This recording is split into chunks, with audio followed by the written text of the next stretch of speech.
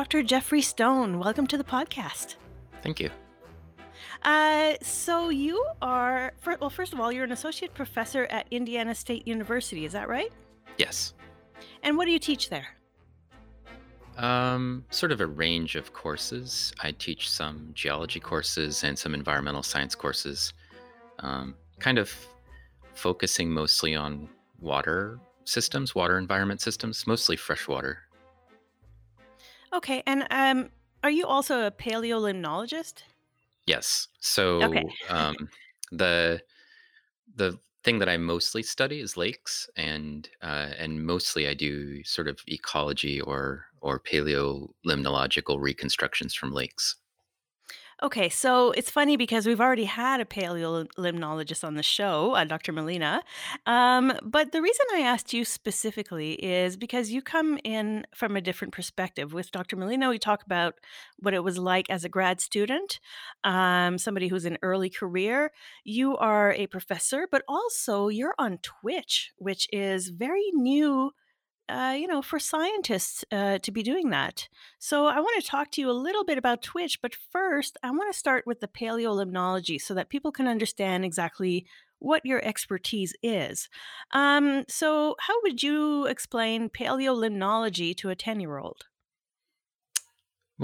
I think most 10-year-olds know what paleontology is. And I'm like a paleontologist. I just work in lakes.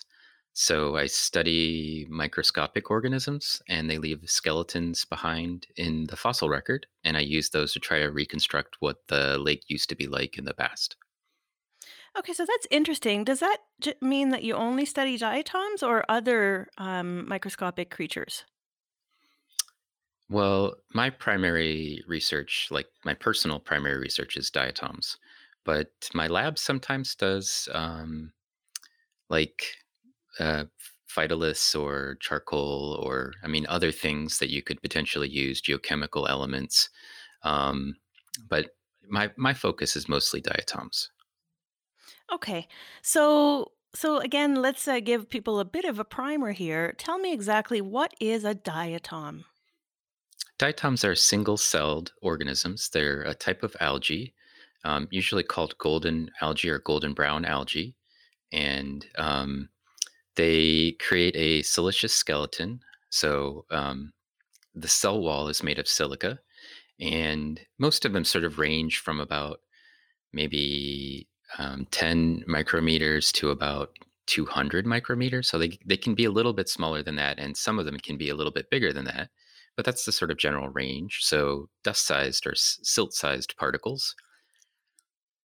And their valves are made out of two parts. That's where the name diatom comes from. So di means two, atom means parts. So basically, the skeleton has two parts. They fit together a little bit like a hat box or a petri dish or a pokeball, if you'd like. It's funny because I've been looking at diatoms under the microscope for about a year now, and I actually never even questioned where the name came from. So I appreciate you saying that. And so all diatoms are in two parts. Is that the understanding? That is a requirement. Yeah. A requirement. Okay. And actually, a scientist told me that they're not really sure how diatoms move. Is that true? So only if some diatoms have motility. They have a Most of those have a sort of a slit on the valve, like through the skeleton, through the cell wall, um, that we know that they use to attach to a substrate. And I know that they can also, some of them can sort of crawl, but it's always the raphe that's associated with the crawling. Now, the actual like physics of it, I don't think they know. Uh, it's not a cilia. It's not like the normal ways that people think of microscopic organisms moving.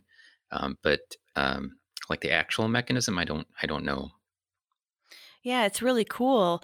I really encourage people to get, a microscope. You can even get a $20 cheap microscope, and you can actually look at diatoms. They're beautiful. They're all different shapes.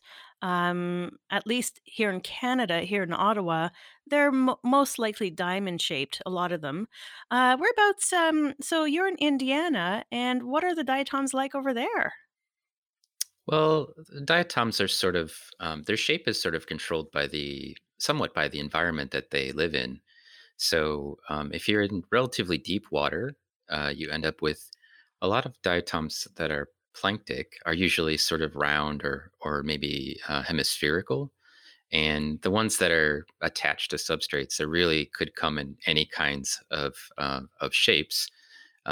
Probably the ones that people are most commonly see are like the naviculoids, which are kind of canoe shaped or boat shaped. Okay. Yeah, it's definitely one of my favorite things to look at under a microscope. And I learned, I think it was Marianne Denton, an aquatic ecologist out of Nevada, who taught me that if the diatom that you're looking at under the microscope has a little bit of gold in it, it means it's still alive. But when the gold isn't there anymore, it's dead, right? Yeah, that's their chloroplast. Actually, it's a pigment that they have inside the cell, and if it doesn't have any chloroplast, it's a dead cell. Okay. So do we know like how long diatoms live for? It's variable. I think most it depends. Some of them will get buried or whatever, but I think most people think they live something like a month, or maybe up to 3 months. It kind of depends on whether they're planktic or benthic, or in other words, whether they're floating in the water column or attached to a substrate. Um, but it's probably not longer than that. And that's, of course, dependent on whether or not they get eaten. Yeah, being eaten will cut their lifespan down quite a bit. One of the, what that question's actually kind of hard to answer in a way, because diatoms clone themselves when they replicate asexually. They have a sort of weird sexual cycle that switches between asexual and sexual, and when when they're in the asexual reproduction phase, they just clone themselves and they can do it very rapidly. And so, like anything that's a clone, when you ask about how long it lives, are you talking about, one of the clones? Are you talking about the organism? Because, as a clone, it's kind of hard to tell. Like an individual cell probably lives, yeah, like maybe a month or something. But the clone probably lives for years. Like if you think of that organism as being all of the clones as a collective. Yeah, I never even thought about that. So just one more thing to consider then when when I do my interviews when it comes to asking longevity. Um, and they are really at the bottom of the food chain, right? I mean, I guess they since they have a chloroplast, they would get nutrition through light. Yes, most of them. Yes. So they are photosynthetic and autotrophic for the most part. In other words, they make their own food from sunlight and carbon dioxide and water. But but there are some diatoms that can switch to heterotrophic, and I didn't even know this, but they're pretty uncommon. Maybe a couple of years ago, somebody told me that, and then I went and looked it up. And there are some heterotrophic diatoms, or they can switch to heterotrophic, but it's pretty uncommon. Sorry, what's heterotrophic? They can eat other things. A diatom, so some very rare diatoms can eat other creatures? Yeah, Whoa. either nutrients, in the environment directly, like decaying matter, or I guess organisms that are smaller than them. This isn't really my area of study. It's just I'm trying to be as precise as possible with my answer, which is that most of them are autotrophic, but there's just a sliver of them that can switch. Yeah, I mean, it is I totally get, that it's not your major focus or area of study, but it's still cool that you mentioned it though, because I think, it's definitely gonna lead me to maybe do some more Google searches on diatoms. Um, so you essentially study their fossil. So that means they stick around for quite a while? Yes. So the because I'm a paleoecologist, I actually have to study both their sort of living conditions today, and also sort of extrapolate into the past what I think they probably lived, what kind of conditions I think they probably lived in. And so it's not only looking at the skeletons, but so to answer your question, their skeletons kind of stick around in the environment for millions of years if you're in the right condition, which the only conditions that usually dissolve silica, which is what their skeletons are made out of, is very high pH. So pH above 9 or so will start to dissolve the skeleton. Otherwise, the silica usually preserves. And so I've studied diatoms and done research on diatoms from 10 million years ago. And I mean, people have found them spanning much farther back in time. So their origin is basically Jurassic, and people know that because they found skeletons from the Jurassic, basically of diatoms. So, where on Earth would you find a 10 million-year-old diatom? Well, if you wanted to just go take a look at some, you could stop at your local hardware store and grab a bag of diatomite, which is sometimes just called diatomaceous earth. And most of the diatoms that you find in diatomaceous earth that's sold over the counter is probably really ancient stuff, maybe somewhere between 6 and 10 million years old. Because at least in the U.S., a lot of it is sourced from diatomite quarries, and so those are ancient deposits that are mostly diatom. So it's a good way to see some of the older stuff pretty easily. I have worked on some diatoms and am currently working on some diatoms from the Lake Idaho Formation, which is in Idaho and stretches across much of the western part of the U.S. But I've also worked on some diatomites from East Africa. So, and those were, I think, the oldest that we looked at was about 5 million years old there. And is this from bottom of a lake? No, by this point, they are essentially like rocks. Like you might mistake them for like chalk, not the chalk that you would use in a classroom, but like chalk cliffs, basically, like the cliffs of Dover. Those are made out of not made out of diatoms. Those are made out of calcareous organisms. But when you get a lot of diatoms together and they die in the same place, it creates the same kind of a white, light-colored rock. Usually a little lower density than chalk. So you can pick it out if you're in the field by the fact that it's really bright colored, and but it's basically just a rock. And so at this point, if it's been around that long, all the organic matter is no longer present in the material, and it's just there's so many skeletons of diatoms that you could pick it up and hold it in your hand like a rock. That's amazing. Is this something I think like you just said, you could pick it out in a field based on its color and all that stuff, but I guess that's not easy for the average person to notice, right? Probably not. The average geologist maybe could do it, but I think the average person probably wouldn't spot it or know what it was immediately. They would just think it was a light colored rock. And, you know, they're used in a bunch of things as diatomites. So, you know, where there's quarries or something, you might be able to go there and spot them pretty easily. Okay, that's really cool. Um, so when you are looking at diatom fossils, are there other microscopic creatures that leave skeletons for that long? Yes. Like O- what? Oftentimes found together with the diatoms, the really old stuff are sponge spicules, which also have a siliceous uh, component to them. They're silica, and also phytoliths, which are like pieces of plants that fossilize. And if if you're in freshwater, you might find pollen, for example, mixed in with that, um, or some of the some of the algae, like Pediastrum, for example, is kind of durable, and the skeletal component of that might persist. For the most part, I think that's most of what you would find in freshwater settings. If you were looking at diatomites in the marine realm, you could find a number of other things like foraminifera or um,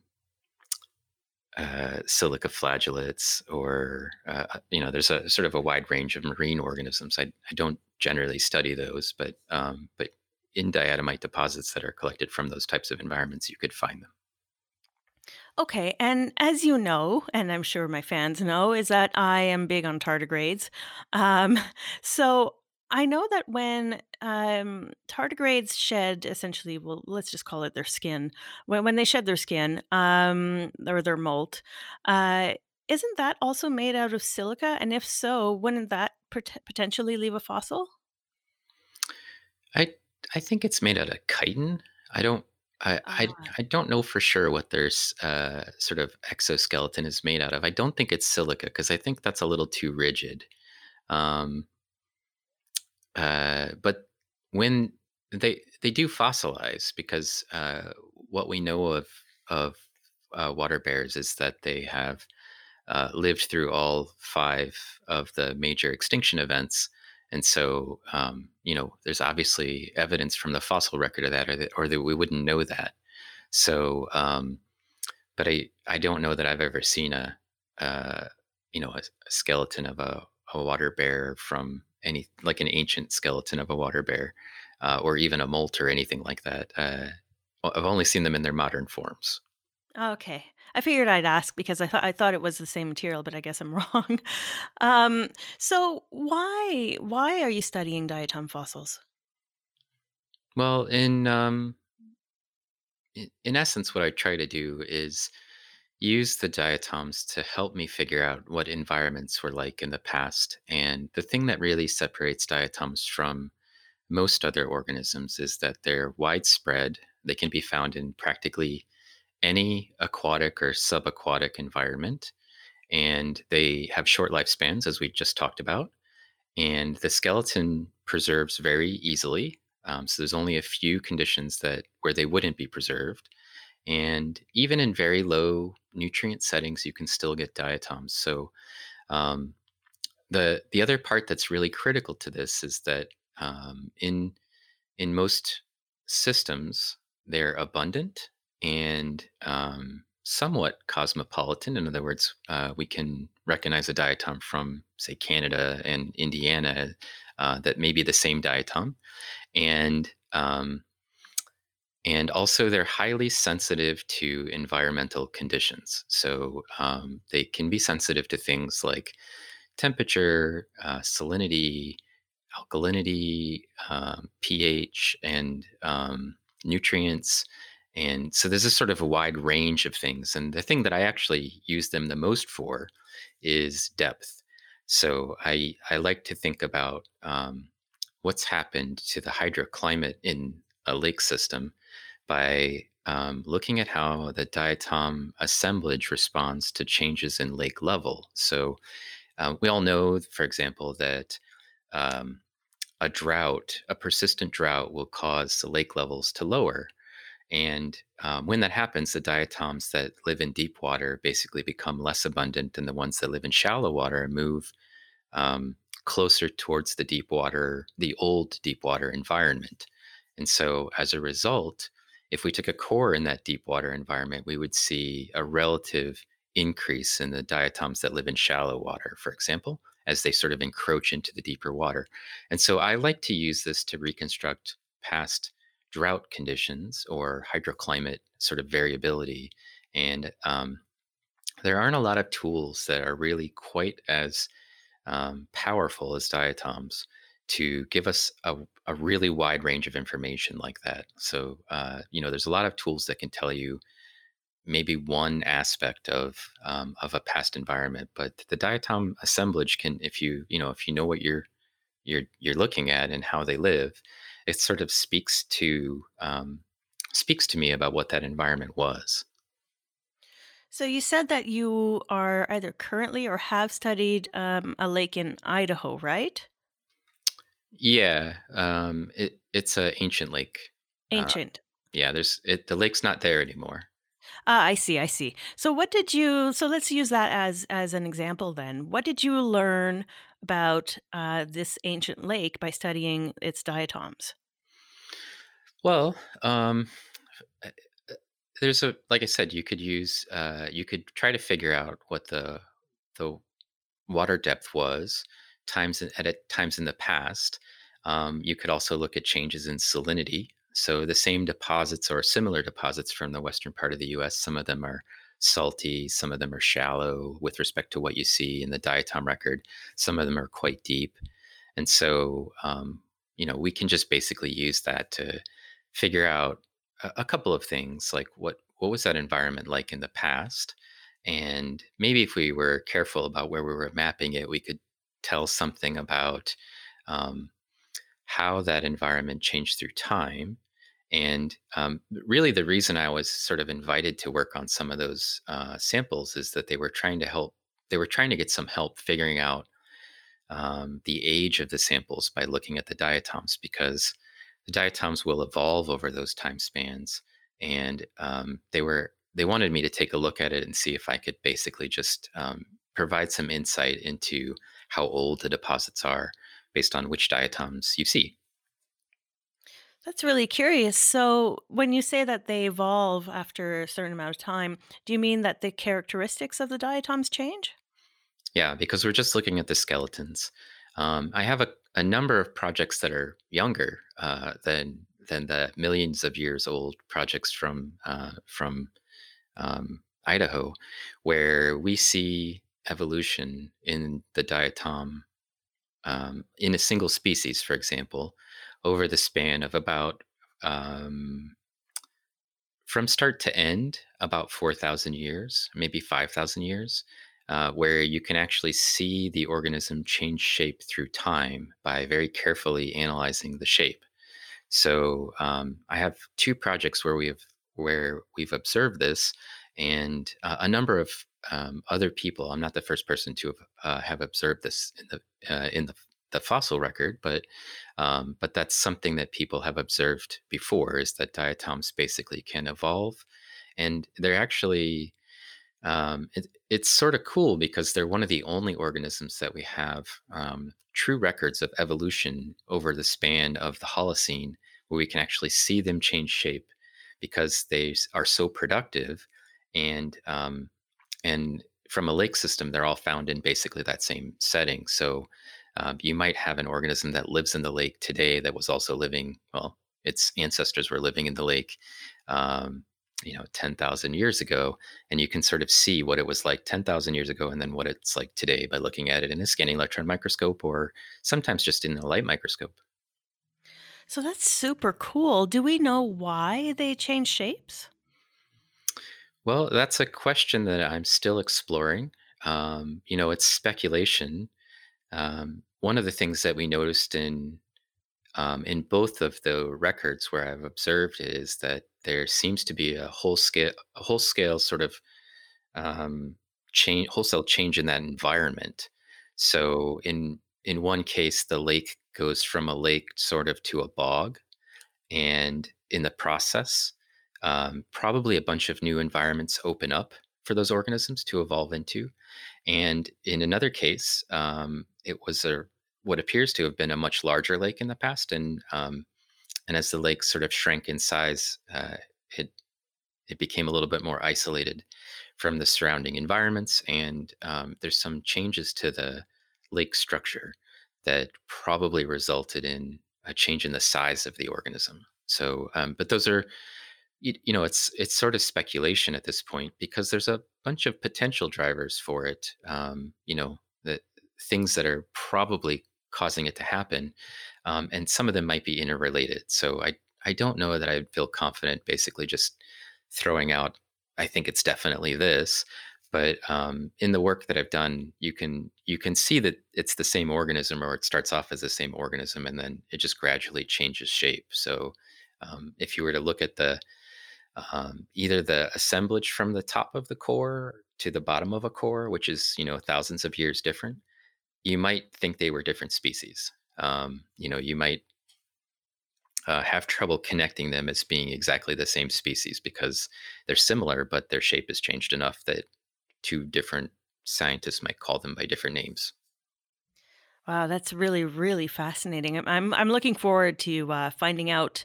If you reach a conclusion on that, I hope you'll share it with me because I'm looking forward to hearing about it. Yeah. Um, we know that diatoms produce some of the air that we breathe, uh, and it seems like there's never like a for sure figure. I hear 80%, I hear 50%. Um, I think it's pretty fair to say that they produce about half the air that we breathe. I would put the number at 40% or somewhere between 25 and 40% as being strictly diatoms. I would Okay. say plankton, like the rest of the organisms that are also phytoplankton, that number is probably closer to 50%, or maybe a little bit higher. But I don't know. I mean, diatoms aren't the only organism in the plankton. They're just highly productive in certain areas of the world. And but then the number does get sort of thrown around. I like to think of it as like one in every four breaths you take is definitely oxygen that was created exclusively by diatoms. And then, you know, whether it's one in three or whatever, or one in two, it's hard to estimate those values because it has to do with um, understanding sort of the concentration of the organisms on the planet. And I don't think we have a very good grasp on that. So I guess, well, the reason I'm bringing it up is because I'm wondering if by studying, I know that you use diatom fossils to study things like water levels, past water levels, and things like that. Could you also use it to study perhaps like the levels of oxygen or anything like that? Probably not because they're No. generating oxygen. Okay. And by the time diatoms arose, at least from what we understand of them, the atmosphere already had a relatively high amount of oxygen in it, and it probably hasn't changed that much over that time frame. I'm not positive. What happened when diatoms sort of arose is that they outcompeted some of the other organisms. But the size of the continents and the ocean basins change. And I mean, when you're looking at stuff across those sorts of timescales, it's really challenging to get estimates of things like that. So it's hard enough to do it today. Of course. So what does it tell you based on your research? What does that tell you about climate change? Like, are you seeing situations where there's been more drought, or where there should have been higher water levels or things like that? So depending on which project I'm working on, the answers are a little bit different. What I would say is if you were to look at the work that we did in Lake Malawi, for example, and some of the work that we're doing in East Africa, our intention is to sort of figure out what the climate of early humans was like. And so, if we see a massive drought, uh, why that's important, for example, is it affects human migration patterns and civilizations. And so, for example, one of the papers that we put out in 2007 on Lake Malawi talks about this sort of mega drought conditions where there was droughts for about 10,000 years and lowered Lake Malawi down to the point. So today it's about 700 meters deep, and the lake was down to like less than 100 meters deep, probably. And we think that the sort of influence of that is that basically it turned the entire sort of middle part of the East African Rift into a desert. Like, in order to remove that much water from a system like that, you would have to have really severe drought on the landscape. And then, if you look at where human settlement patterns are, they are basically either in the southern part of South Africa or sort of in the northern part of Africa. And so, as an example, diatoms were really instrumental in telling that story because we could look at the lake level and see that the lake level had changed significantly, like hundreds of meters of drop in lake level, and and then look at the sort of response on the landscape for that, and you could see that human populations were basically isolated in different parts of Africa. And shortly after we published that paper, we got a whole bunch of people citing it associated with looking at human genomes and the DNA and thinking about how humans evolved because those populations would have been completely isolated from each other for a little while. And so that's one example of how you could potentially link the sort of science with a sort of a bigger picture to get a good sense of how you might use that information. um, I don't know if you want me to go ramble on about it, but there another example, like from my if I just go back to like the work I did for my dissertation, which was in the western part of the U.S. We were looking at a drought cyclicity. So one of the things that we can do if we look through really long time frames is see how frequently droughts returned. And where that's critical is, of course, if you're trying to plan out how drought might happen in the future, it would be sort of useful to see, is there a pattern? Can you actually see patterns of drought? And so the western part of the US is actually an area that's sensitive to water, where we built major cities today. But we built those major cities during the wettest part of the last century. And if you go back through time and you look at that same environment, what you find is that 1,000, 2,000 years ago, those conditions were a lot drier, and the temperatures were a little bit warmer. So if you start thinking about modern global climate change, where the temperatures are getting a little bit warmer, and suddenly you start to see major droughts in the western part of the US again, they're probably linked together. So we can learn a little bit about that sort of past climate and use it to tell us something about what to expect when we move the temperatures, the average temperatures to be warmer and warmer on planet Earth, and then sort of like project what's the likely response. Yeah, I think that's what I find really fascinating about this field in particular, is because it is a very precise field of study, but like you said, it has a more global impact. Do you find yourself kind of interacting with other specialists like archaeologists and historians and things like that? Yeah, that's sort of a funny question for me because, uh, like, if you were to ask my friends that are ecologists what I do, most of them would say, "Oh, I'm a taxonomist." And if you talk to most of my taxonomist friends, they would say, "Oh, you're a paleoecologist." I sit in this realm where I sort of have to have a handle on a kind of a wide range of things. But like, I actually publish a lot of papers in anthropology journals. I'm not an anthropologist, but I work with anthropologists, or the information that we develop, for example, helps understand anthropology. So I can give an example. I don't know if you want me to do that, but Sure, please do. uh, in um, uh, let's see, when was that paper? I think it was 2016. We published a paper talking about the record, a little bit more about the record from Lake Malawi. What we were able to do is go back in time, look for a really early volcanic eruption that happened somewhere around 75,000 years ago. And we were able to find tephra shards, so the volcanic glass from those eruptions that other scientists could sort of fingerprint as being the specific Toba eruption.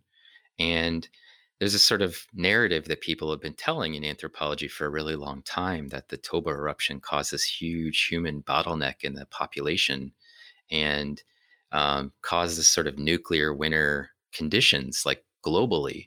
And so we were looking to see how that might have been, what the response might have been to that eruption in Lake Malawi's record. And the nice part about that record is it spans through that time. So we were able to look at it and say, it doesn't look like we see that much of a response. I mean, there's a response there, but it's not for very long. And it certainly doesn't seem like it's any bigger than, many of the other things that we see across this sort of a larger or smaller time scale.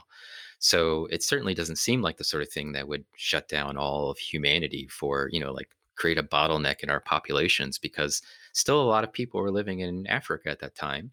And so, they were living around Lake Malawi, and they probably weren't very well affected by this huge eruption. But it's sort of a narrative that exists in the anthropologic world that it did. And we don't actually see that evidence in our records. So there's a case where we could actually kind of directly confront a narrative that people had and say, well, this doesn't seem like it's very realistic. It's so fascinating because you must feel sometimes like you're taking U-turns all over the place. Well, science is sort of about discovery. At least part of it should be about discovery. And I mean, I'm not driving the science car. I'm just in my little part of it.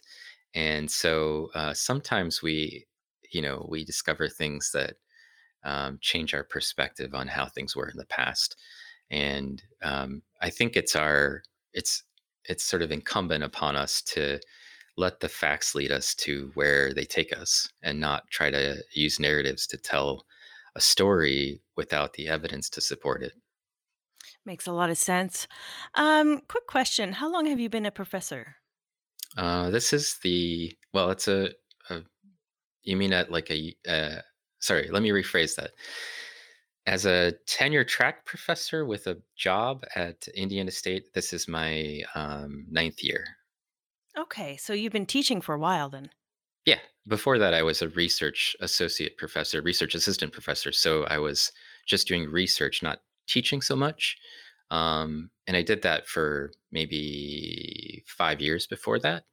So, it wasn't like a permanent position at one place. I was just kind of moving from one place to another. So, and I wasn't teaching classes for that part. Okay, because the reason I ask is because, I've had a few other professors, and I'm always curious to see what it's like to work as a teacher, what you enjoy about it. Before I'm going to ask you that, I'm going to your Rate My Professors page. Um, it's not the first time I've done this on the show. Only because there's a funny little sentence in one of your reviews, one of the reviews about you, and I'll quote it here. It says, "He addresses very complex topics with simplicity and could explain limnology and diatoms to an orangutan, and that orangutan would be able to teach a dog." Um, I think that's quite the compliment. Science is not an easy topic to teach, at the whether it's in high school or at the university level. Uh, how do you do it? Well, I spend a lot of my time trying to think about how I would explain something to my parents, and they don't have a science background. And so my focus is sort of like that. Like, I'm going to find some people who don't have any background in this and try to talk to them, in a way that they can understand it without, talking down to them. And a lot of times it's just being picking good metaphors. I think I do a lot of food analogy, but also I feel like it's sort of my job, maybe all of our jobs as scientists, to learn to speak to people. And I know you're probably going to eventually get to talking about the streaming stuff that I'm doing, but that's actually why I'm interested in it. I like talking to people about science and trying to get them either interested in it, or so that they understand it. And um, for me, it's it's sort of easy to do because I want people to understand it. I care about them understanding it as long as they care about it. I don't want to, like proselytize diatoms to the people who don't care at all about it. But I think if they are interested in learning something about it, then I'm interested in teaching them what I know. Yeah, I feel like it's a very refreshing perspective because I've been at university and I've met a lot of professors that are very ego driven. So it's nice to hear from professors who really care about sharing their knowledge in a way that is understood. So bravo on that. I think it's very worth commending. Um, you are on Twitch. You are your name on Twitch is Diatom's Attacks, or is it Diatom's Attack or Attacks? Diatoms attack. Attack, right, okay. I always mix it up. But you, boy, are you ever a personality on there. And I say this as somebody who's a streamer, and I gotta say, guys, Dr. Stone frequently visits my stream, and, the other thing about you is that not only are you good at communicating when you're a teacher, but you're really helpful as somebody in the audience, because I've noticed that you pop in on other people's streams. So, as a streamer, I have to say thank you for that. But back to you on this. What what made you join Twitch? You did actually, um, in a way. So let me sort of address a little bit of that. One of the things is um, I started off watching your interview with Melina on Twitch, and Melina's a friend of mine, so I was just sort of hanging out. I just wanted to see what it was like, and maybe a decade ago or something, when I was a little bit more active in playing video games, I would watch people do things on Twitch. I don't think I ever made an actual account for it, but uh, so I knew what it was already. But I watched your interview and I thought, oh, this is really kind of a neat way of communicating science to just average people. They could sit there and ask questions just from the chat, and there was sort of like there's sort of a hunger for people to hear things or to understand things better. And many of those people aren't scientists. Either they're just interested in nature or whatever. But I started thinking, okay, well, this is a great sort of outreach tool. Like, why aren't people using this as an outreach tool to try to communicate to the average person? Because one of the things that happens is, if like I'm on Twitter, but all of the people who follow me on Twitter are almost exclusively scientists that are colleagues of mine, or they're just interested in pictures of diatoms that I put up on the web.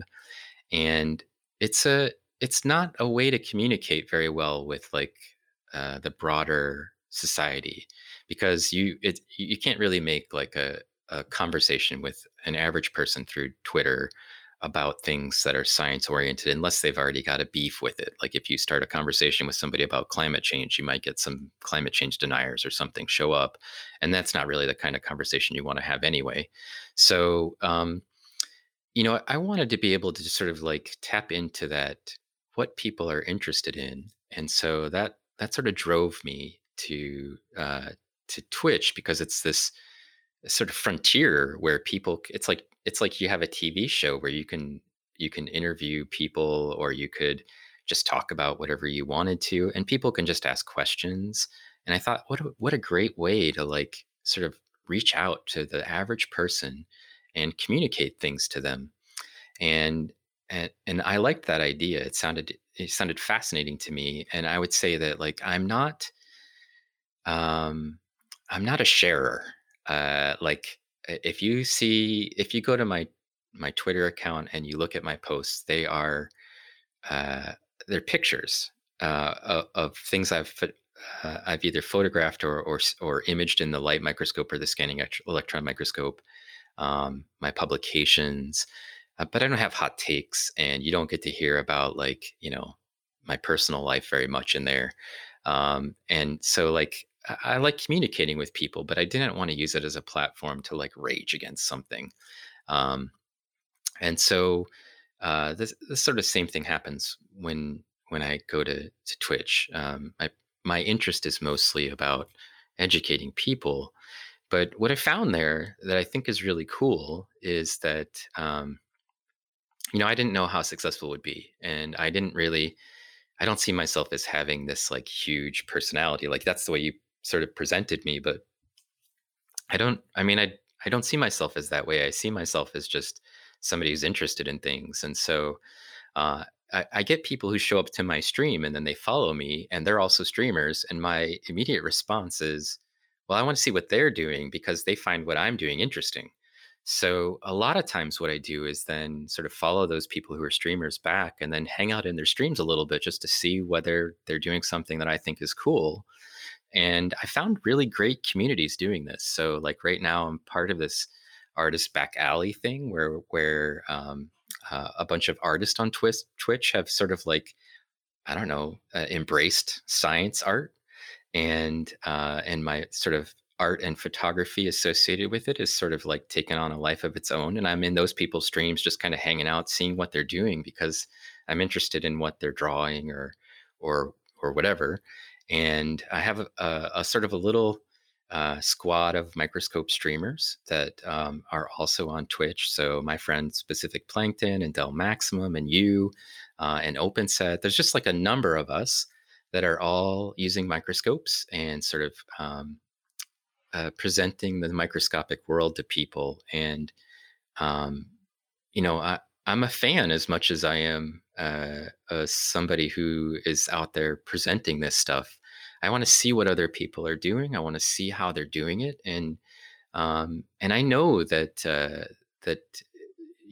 diatomists are rare. So when they are curious about what kind of diatoms they're looking at, I want to be the person who helps them figure that out as much as I can.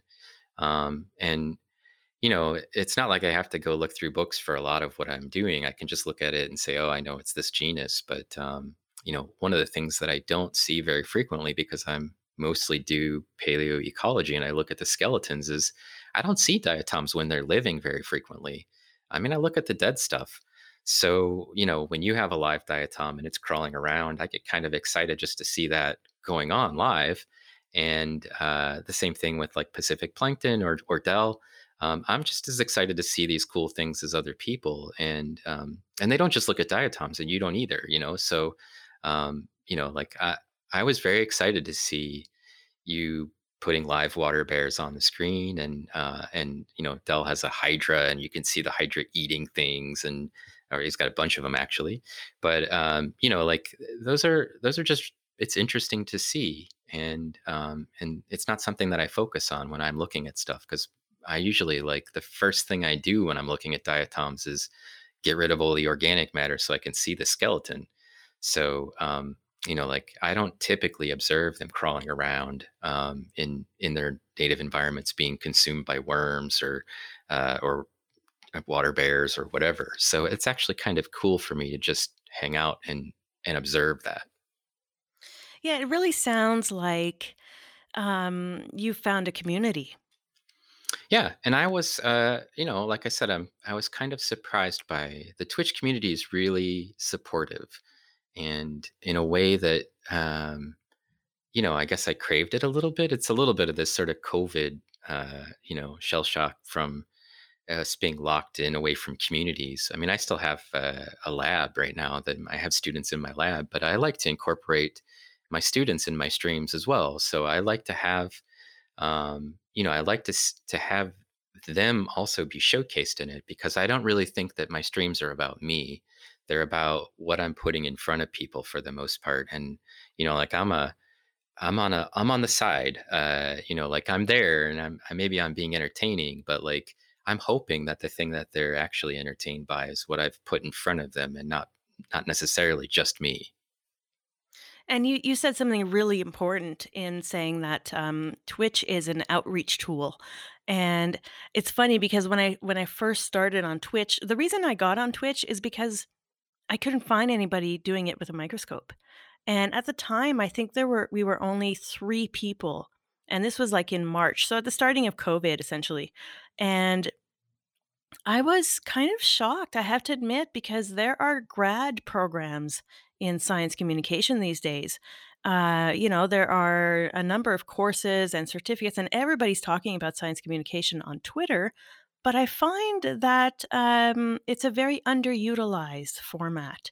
So it always makes me happy to see more scientists, and not just scientists, but science enthusiasts showing up on Twitch. It always makes me smile. Yeah, well, I mean, every person that I mentioned as sort of being in that squad of microscope streamers, except for me, is just a naturalist. They're people who are just interested in the natural world. And I think that speaks to the sort of audience that they can pull in. That they're not scientists, but they know way more than what you'd expect from somebody who just grabbed a microscope and started. I mean, you sort of talked about it yourself. You spend a lot of time Googling things after you see them in your stream, or trying to figure out, like, what is this organism like? And you end up basically knowing more about water bears than probably most people would ever learn. Um, you know, so, but it's like that. I think it's like that with all of the people that are on Twitch that that use the microscopes. Like, they all have sort of like a real depth of knowledge, that or even breadth of knowledge in some cases that's impressive. And it's because they are just interested in what they're seeing. And it's fun for them to look at stuff in the microscopes and look around. And I've tried to, like we've tried to sort of convince people who seem interested in it that they should get a microscope and they should consider streaming. But we still only have like maybe 6 or 7 people on Twitch who use microscopes. And and I'm unique in that because I actually have access to a scanning electron microscope, of course, in my lab, and I can jump over to the light microscope, or I can use a scanning electron microscope, or whatever. So uh, for me, that's another layer of sort of being unique that other people, nobody really has access to one of those regularly and can just put it on Twitch, twice a week. So Yeah, that's why actually, that's what actually led me to kind of pressuring you to join Twitch was because you had access to something that was incredibly unique.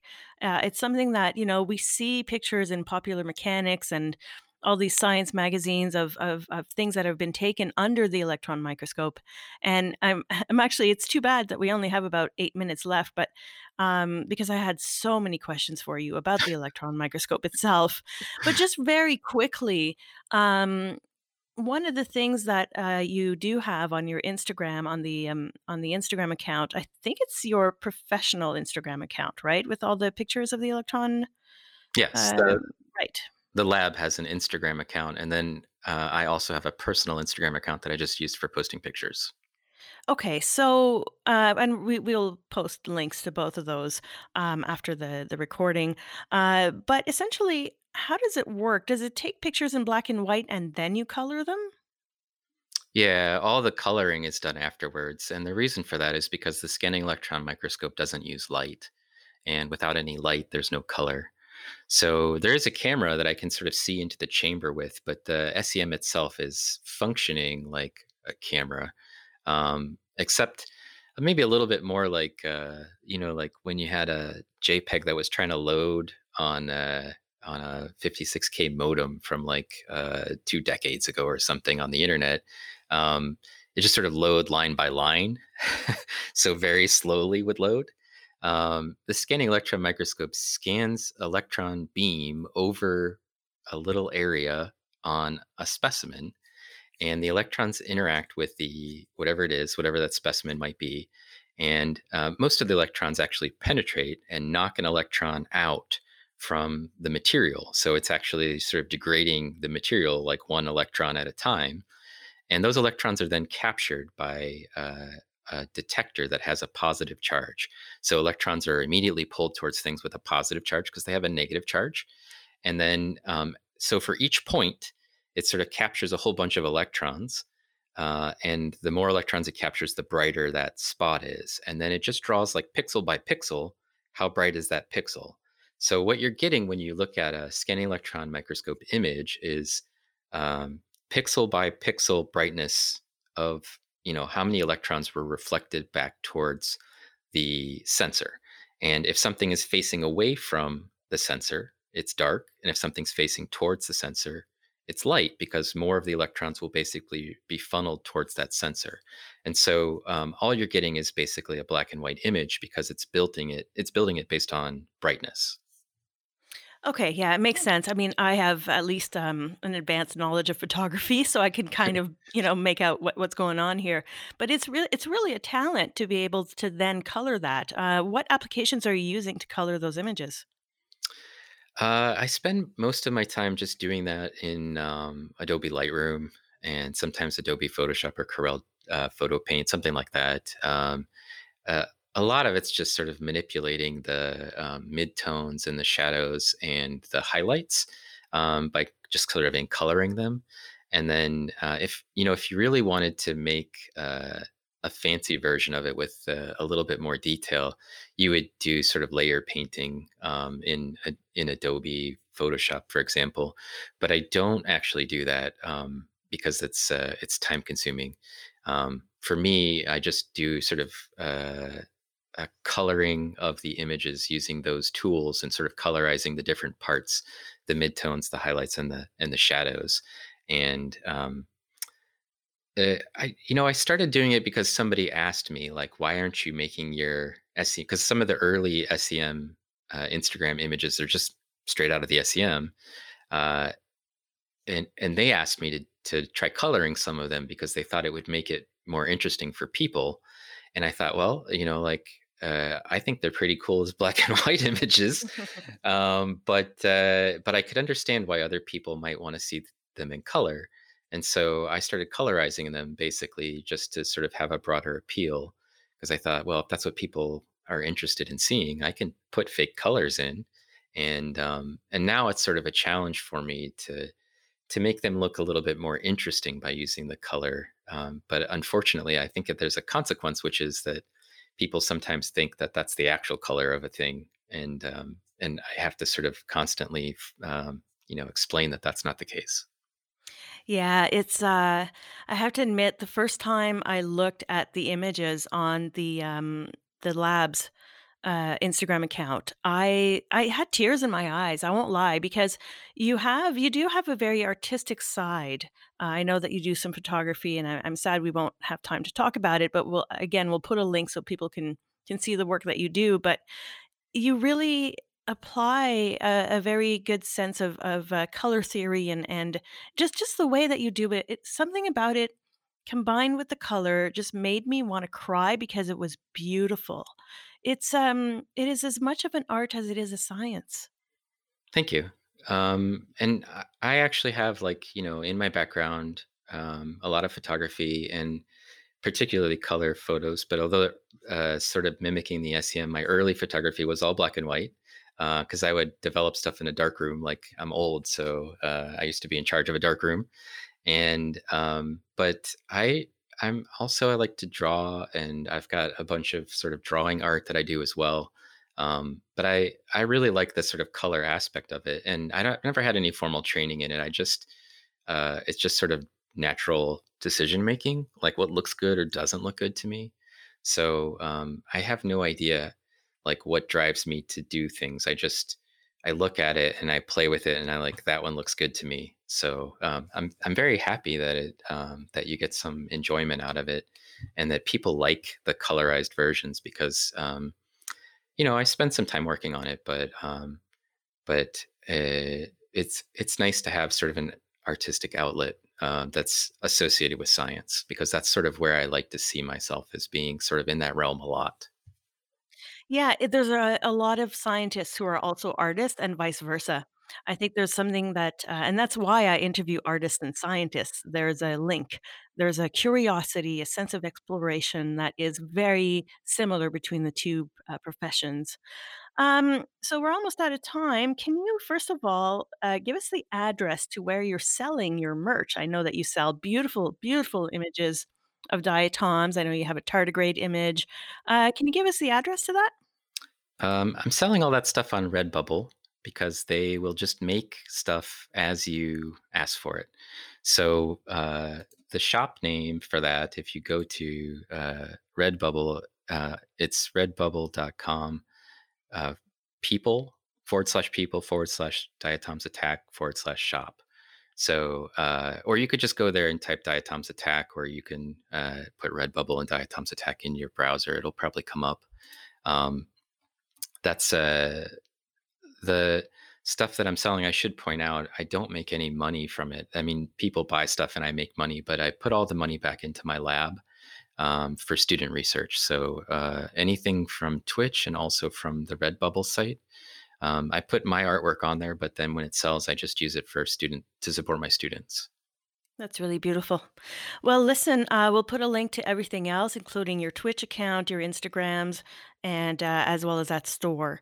Dr. Jeffrey Stone, thanks again for joining me this evening. It was very, very interesting to learn a lot more about your research, but also a lot more about you as a communicator, a professor, and as an artist. Thank you very much for inviting me. Thanks.